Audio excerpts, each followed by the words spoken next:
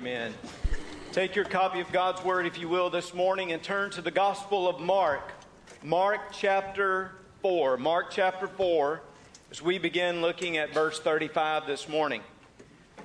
How many of you have ever been on a field trip before? It's almost a universal experience, isn't it? So many of us get to go on field trips. Hey, how many of you that are teachers here this morning led a field trip? The Lord bless you and keep you. Very grateful for you and the sacrifice you made for our children. You know, there are all kinds of field trips that we get to attend with our kids, or maybe as teachers we get to lead those field trips. It's kind of an outside the classroom experience, right? Whether you're whether you're going to a farm or to some workplace or to the zoo or maybe even to Mount Driscoll, and you have to climb that great mountain that will prepare you for Everest itself. Many of us have probably participated in field trips. The idea of a field trip, again, is to get outside of the classroom. It's to take what you have learned in the classroom and to somehow see it maybe more practically, maybe up closer. That is the hope and the aim of a field trip. Now, I know that some of our field trips, perhaps it's just a get out of the classroom, okay? Maybe it's just to kind of have a day for the children so that they can go and experience something different. But really, a field trip, when you think about it, should be integrated into the learning process. In other words, that which they have already heard about within the classroom setting, now they are able to see in practice. You know, Jesus used this idea of a field trip. Actually, when I look here at Mark chapter 4, and as I've already seen his teaching, his instruction, how he has been with a multitude all day long and how he has been fleshing out these parables, how he's been teaching about the kingdom, you see how he takes that inner core, that group of disciples that he has, and he takes them on a field trip. Verse 35 to me begins the field trip. Now, he didn't tell them this was exactly what he was going to do. He just said, hey, let's go to the other side. That's where we pick up. Look, verse 35, it says, on the same day. That is, on the same day that he's been teaching. He's been down by the seashore. He was out in his little boat. He had used it as a pulpit to speak to those who were on the shore. So on that same day, when evening had come, he said to them, let us cross over to the other side. So Jesus has been teaching all day, and he says, you know what, guys, let's just kind of go over to the other side. Let's go to the eastern side of the Galilee, and let's just go together. Maybe there's going to be a teaching moment. He doesn't tell them that. Maybe there's going to be a ministry opportunity over on the other side. He doesn't say. All he says is, let's go to the other side. Verse 36. Now, when they had left the multitude, they took him along in the boat as he was. Remember, he was out again in this little boat teaching the people on the seashore. So it says basically Jesus just stayed in the boat. Everybody else kind of gathered in with him. And other little boats were also with him. So there were others who decided to follow along. Verse 37. And a great windstorm arose, and the waves beat into the boat so that it was already filling. The beginning of the field trip. The beginning of the practical learning. The expression of faith. The expression of really all that they will have in their lives. They're going along, and notice the way the text just gives us this. It says they're going over to the other side. They're in their boats, and all of a sudden this great windstorm, in the original language, is kind of like a mega storm. A great storm comes in their midst. Well, many of you've studied the scripture before, and you know, especially on the Sea of Galilee, that it was very easy that a storm would catch you. Maybe unsuspectingly, it would catch you. That's like it's all of a sudden there. Some of you have been to the Sea of Galilee. Some of you are going to go, right? March, you going to go with me and Dale? I won't mention Dale's name again. If you'll just go with me, that'll be good enough, all right? But the Sea of Galilee, it's kind of like a basin. There are mountains all around it, and before you know it, in just a moment, a storm can be upon you. The winds will come over those mountains, and it will have such an effect that a storm will be on you before you can even know it. So here they are. They're going over the other side. One of those storms has somehow arisen, and it's come against the folks who are there. And they're in the boat, and the waves are beating. Notice it says the boat is filling. Verse 38. But he, that's Jesus, okay? He was in the stern, asleep on a pillow. Gotta love this picture, right? I mean, the boat is rocking, water's coming in, everything's happening, and Jesus is asleep there at the stern. He's using the pillow, the cushion that would be used by those who were not sailing or those who were not fishing. That he's using it to sleep. Now that seems so strange that Jesus would just be sleeping through this. And it was very strange for the disciples. Notice the way they approached him. They awoke him and said to him, "Teacher." Love that word. Because again, this is a field trip. They're students.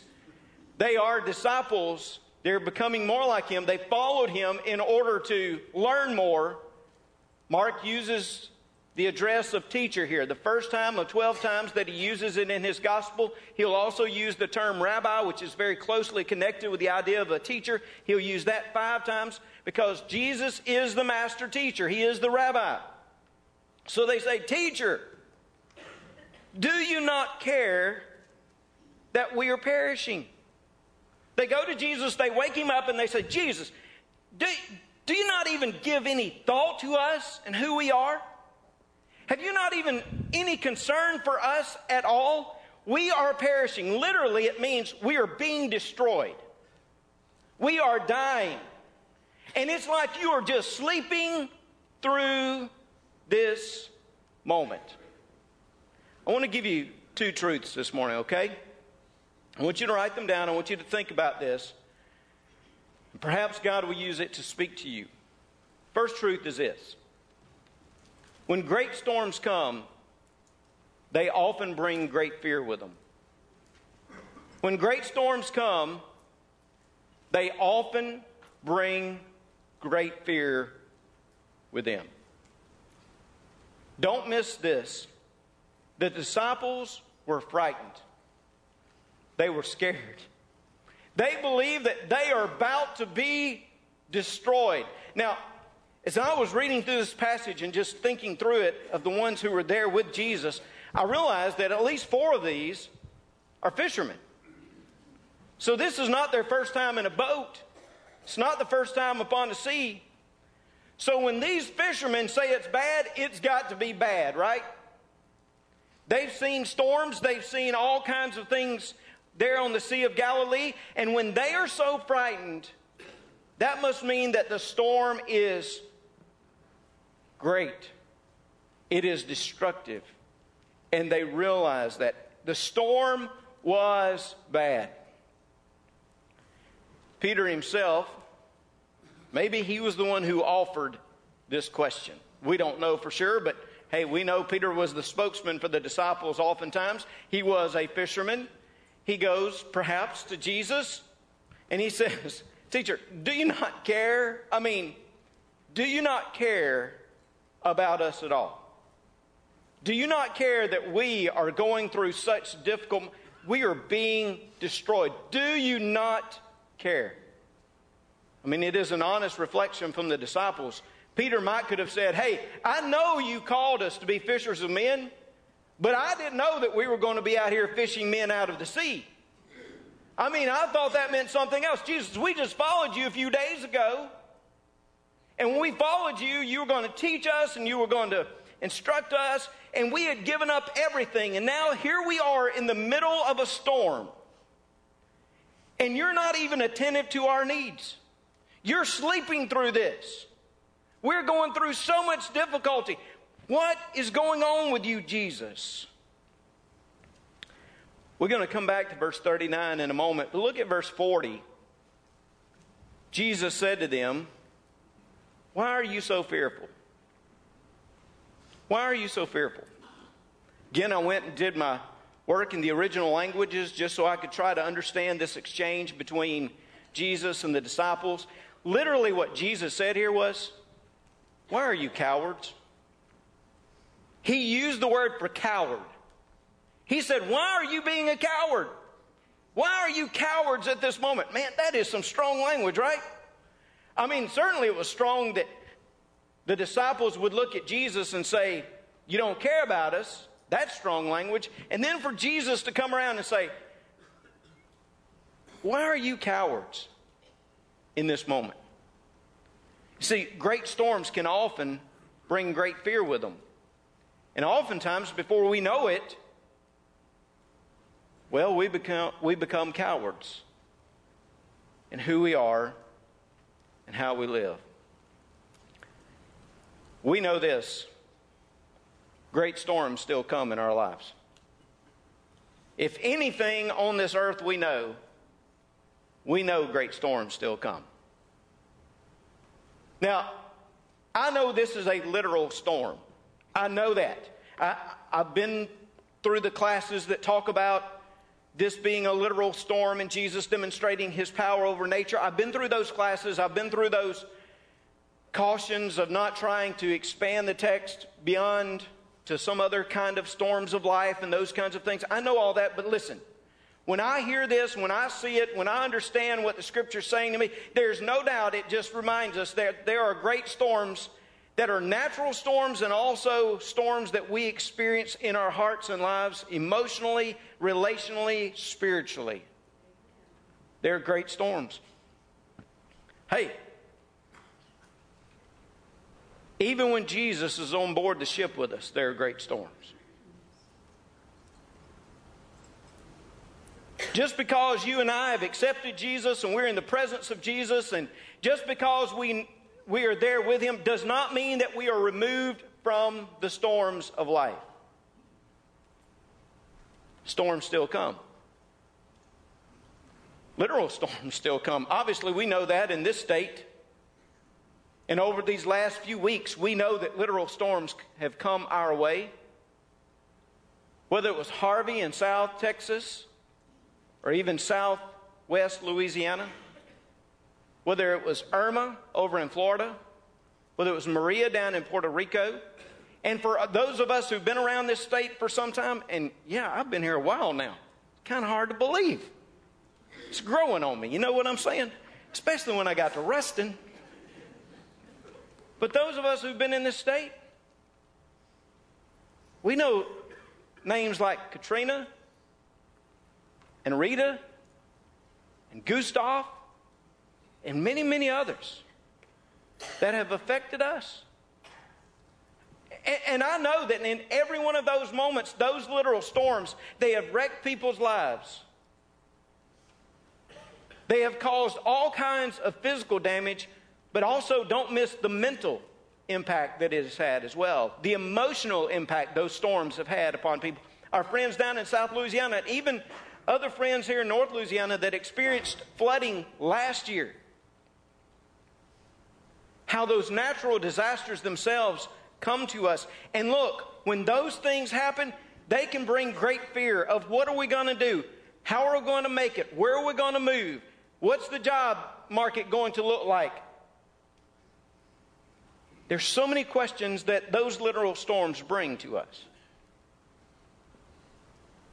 But again, we know that this idea of storms is not just limited to the idea of a hurricane or a tornado or a thunderstorm itself.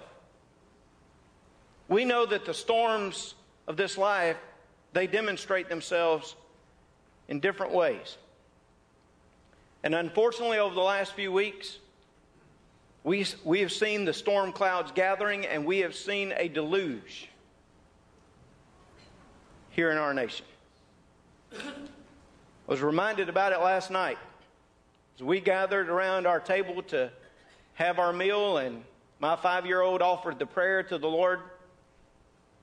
She prayed for those individuals in Las Vegas that had been killed. The families, people had been hurt by the killer, as she said. And how it wrenched my heart to know that we're sitting at a table blessing our food, and that event is upon the 5-year-old's mind. But we've seen those storms. And it's not been just in Las Vegas. It may have been upon an elementary campus in Newton. It may have been on a high school campus in Columbine, even a college campus of Blacksburg, Virginia. We have seen those storms. It could hit an Orlando nightclub, or evil itself could walk into a church in Charleston. The storms are all around us. And we've seen those storms. And those storms, each time they come in our lives, they can bring great fear to us. Questions. I remember one of the most gripping moments of my life was September the 11th, 9/11. I was down at New Orleans Seminary, and we had gone through our classes, and those early classes, all of a sudden you began to hear things like people were getting kind of word. I think we had cell phones back then, didn't we, Les? Maybe? I know we had a bag phone. I think we had cell phones. Some of you don't even know what a bag phone is.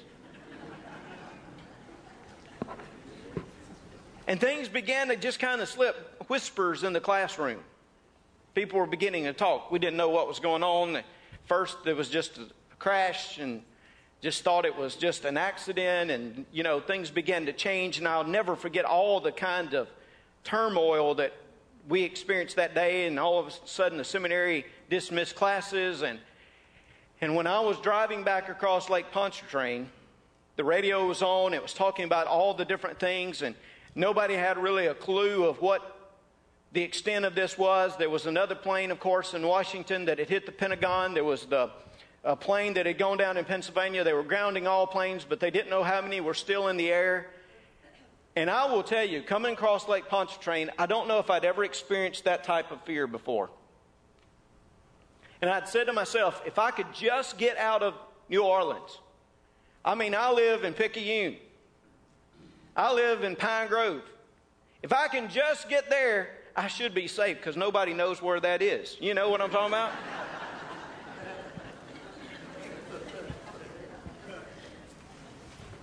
But just as I could get back across that lake, and I could experience the fear. Before we beat these disciples up, and yes, this is a lack of faith. I know that. But before we beat these disciples up, know how we also experience great fear when great storms come in our lives. Our faith can fail as well, because we are human individuals that can give over to fear so quickly. So many of us were fearful during those days as classes didn't resume for some time, as the news just constantly reported and theories were brought forth and what again was going to happen. The fear consumed so many of us. But let me take it down even from the great storms that affect us as a nation and as a people. May I take it down just for a moment of the great storms that can blow in our personal lives? Because everybody else may not experience it the way we do, but the headwinds are so strong when they come into our lives. When the doctor says, I think I felt a lump. When he says, there was something on the scan that we need to check out further. Or when he says, it might be a little more serious than I thought. We need to follow up with a specialist. Don't tell me that the storm clouds don't gather around your heart in life. Storms come. When your husband looks at you and says, you know what, I don't think this is working. Or your wife says, I think I want to do something else in life. When your boss comes to you and says, we're downsizing. The company has kind of gotten out of whack in some areas. We're going to downsize and try to be more financially responsible. Storms. And the human part of us experiences great fear when those things happen. We can be very fearful. And to be honest, hey, let's just be honest. There are times we probably look at God and we say, God, don't you care? God, we're going down here. The ship is sinking. God, we are being destroyed. God, we are dying. Do you not even care? It's as though you are sleeping on your watch. And we're going through so much difficulty here. But I want to give you the second truth. And that is, when great storms come, they can bring great fear with them. Now, some of you just looked at me and you wrote down the first note, right? And you said, that's exactly what you said a moment ago. Obviously, you did not have enough coffee this morning. Or maybe you didn't get enough sleep last night. You just told us the same thing. You said there were two truths. And you just told us the same thing. I did. And I hope I stated it exactly the same way. Because I want to flesh this second truth out to you. And hopefully encourage you this morning. Because when great storms come, they can bring great fear with them. Notice what Jesus did, verse 39. Then he arose and rebuked the wind. The word rebuke there, the same word that's used in chapter 1, verse 25, where Jesus rebuked the evil spirit. Now, I don't want to read too much into this, but I do believe that this storm could have been demonically influenced. We're going to see his power over demons next week when we come, but I think it could have been demonically influenced. Don't you believe for a moment that Satan took time off during Jesus' earthly ministry here? Satan was doing everything he could to destroy Jesus and his disciples. So Jesus rebuked. That word rebuke, according to Louis-Nida, means that he gave a command with an implication of a threat. I kind of like that. Jesus said, hey, you wind, you waves, said, you be still, peace. And he did it with almost like an implication of a threat, like I'm about to get in your business if you don't leave my friends alone. I love it. He did with it. He's like, I'm telling you, you better back off, and you better back off now. He did it in a decisive way. The word peace, be still. Notice again, it says, he rebuked the wind and said to the sea, peace, be still. That word peace there is not like the typical word for peace that you find in the New Testament. It means literally, be silent, or as some have translated, don't talk back. In other words, I'm speaking to you, and I don't want to hear another word from you. Don't. It's kind of like talk to the hand. I love the way Jesus shows his authority here. He says, I don't want to hear another word.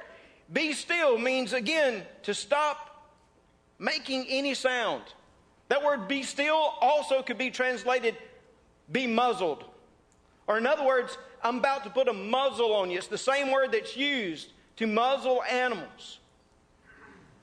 So he says, I'm putting a muzzle on you. And the wind ceased, and there was a great calm. Again, that word great is that idea of the mega calm. Like there was a mega storm, but when it met Jesus, there was a mega calm. I love it. I love the way Jesus illustrates this for us. There is the calm that is after the storm. It's the idea that the waves would no longer rage. They would lay down. Some would translate it that it was as still as a tabletop. Jesus came and intervened within the storm. He had the authority to do that. And let me say to you that yes, great storms will come, but you never forget Jesus has the authority over every storm. Whether it is a natural disaster, whether it is an emotional issue, whether it is a relational, whether it is a medical difficulty that we're facing, the Jesus we serve has authority over all those things. Notice, again, Jesus said, "Why are you so fearful? How is it that you've had no faith?" Verse 41. And they feared exceedingly. Again, in the original language, it reads literally, and they feared a great fear. That they feared a mega fear.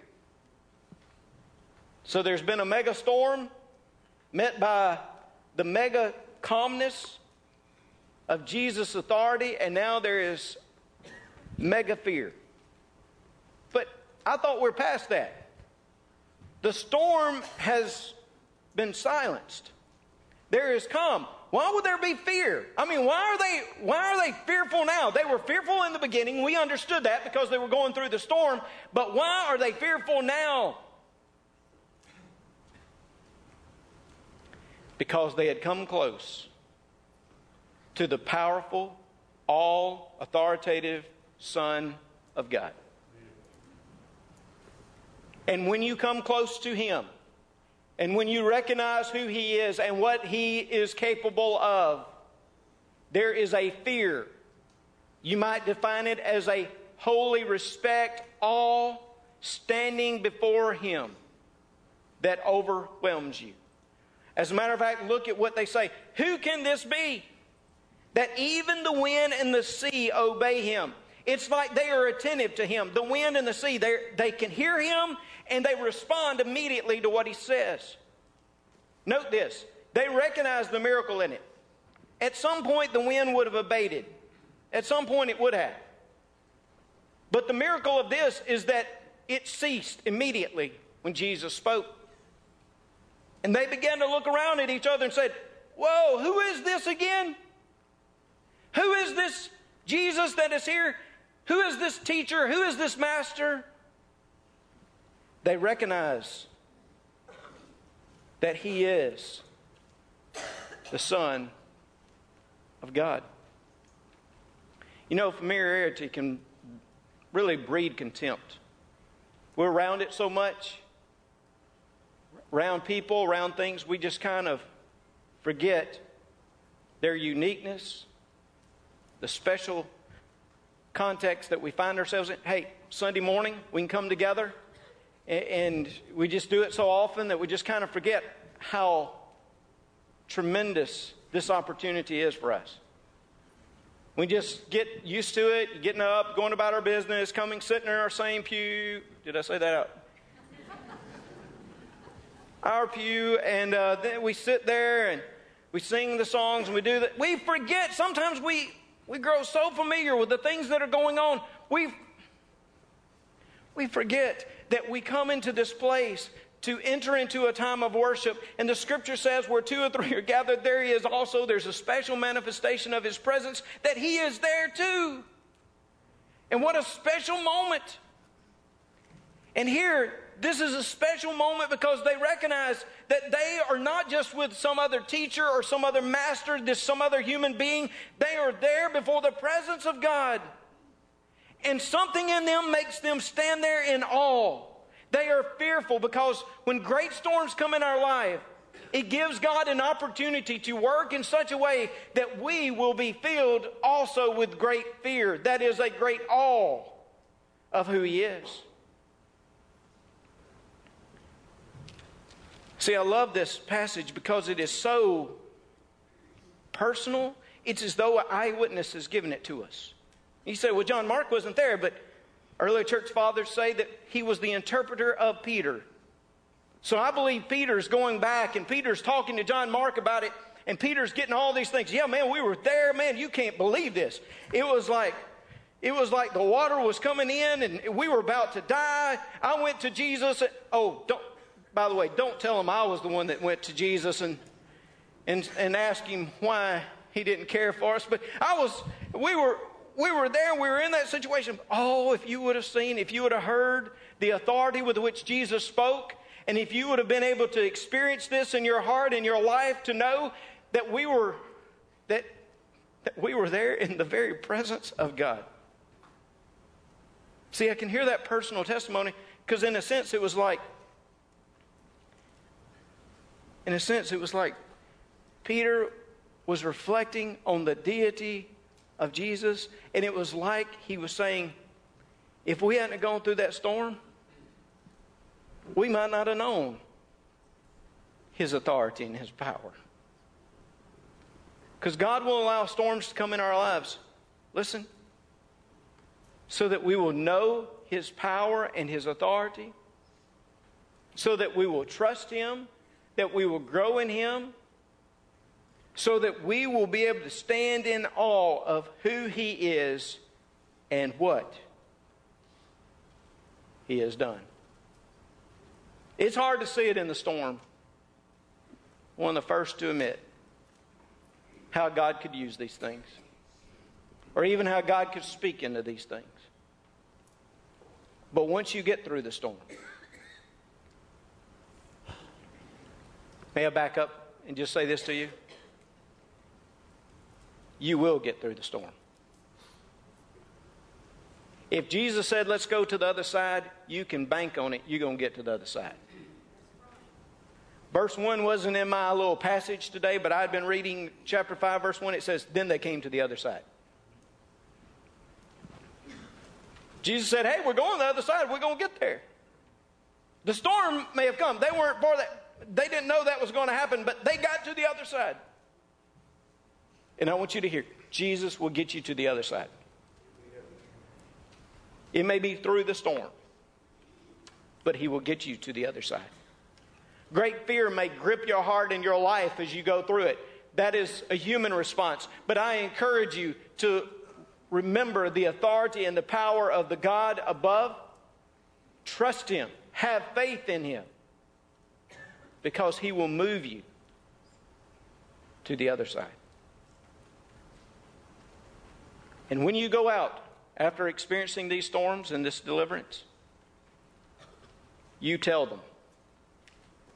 You tell everybody you see. You tell them that He calms the storms. Amen.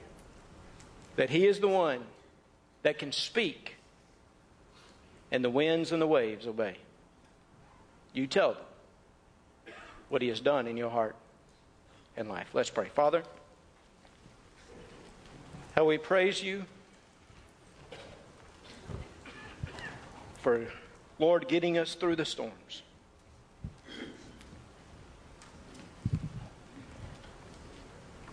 And Lord, we admit our inadequacy today here in this place.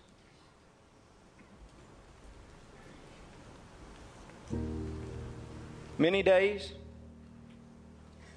we can understand the theology, we can hear the doctrine, but Lord, when we're out on our field trips, we're putting things in practice, Lord, it's very difficult. It's very difficult to hold on to faith.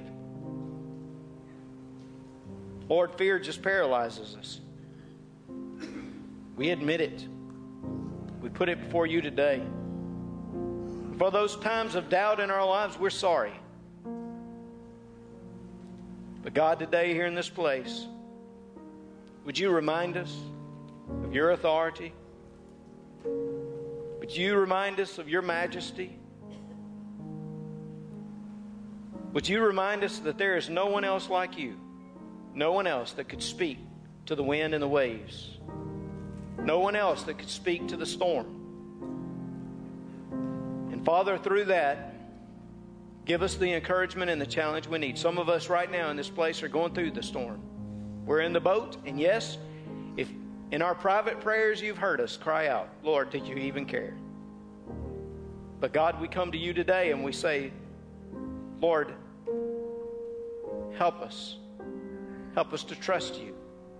Help us to believe. Help us to know that the other side is just a few ways off, Lord. Now, Lord, I pray that as we hear and as we see that today in this place, we would stand in awe of who you are. And Lord, we would worship you as the rightful Son of God. We praise you in Jesus' name.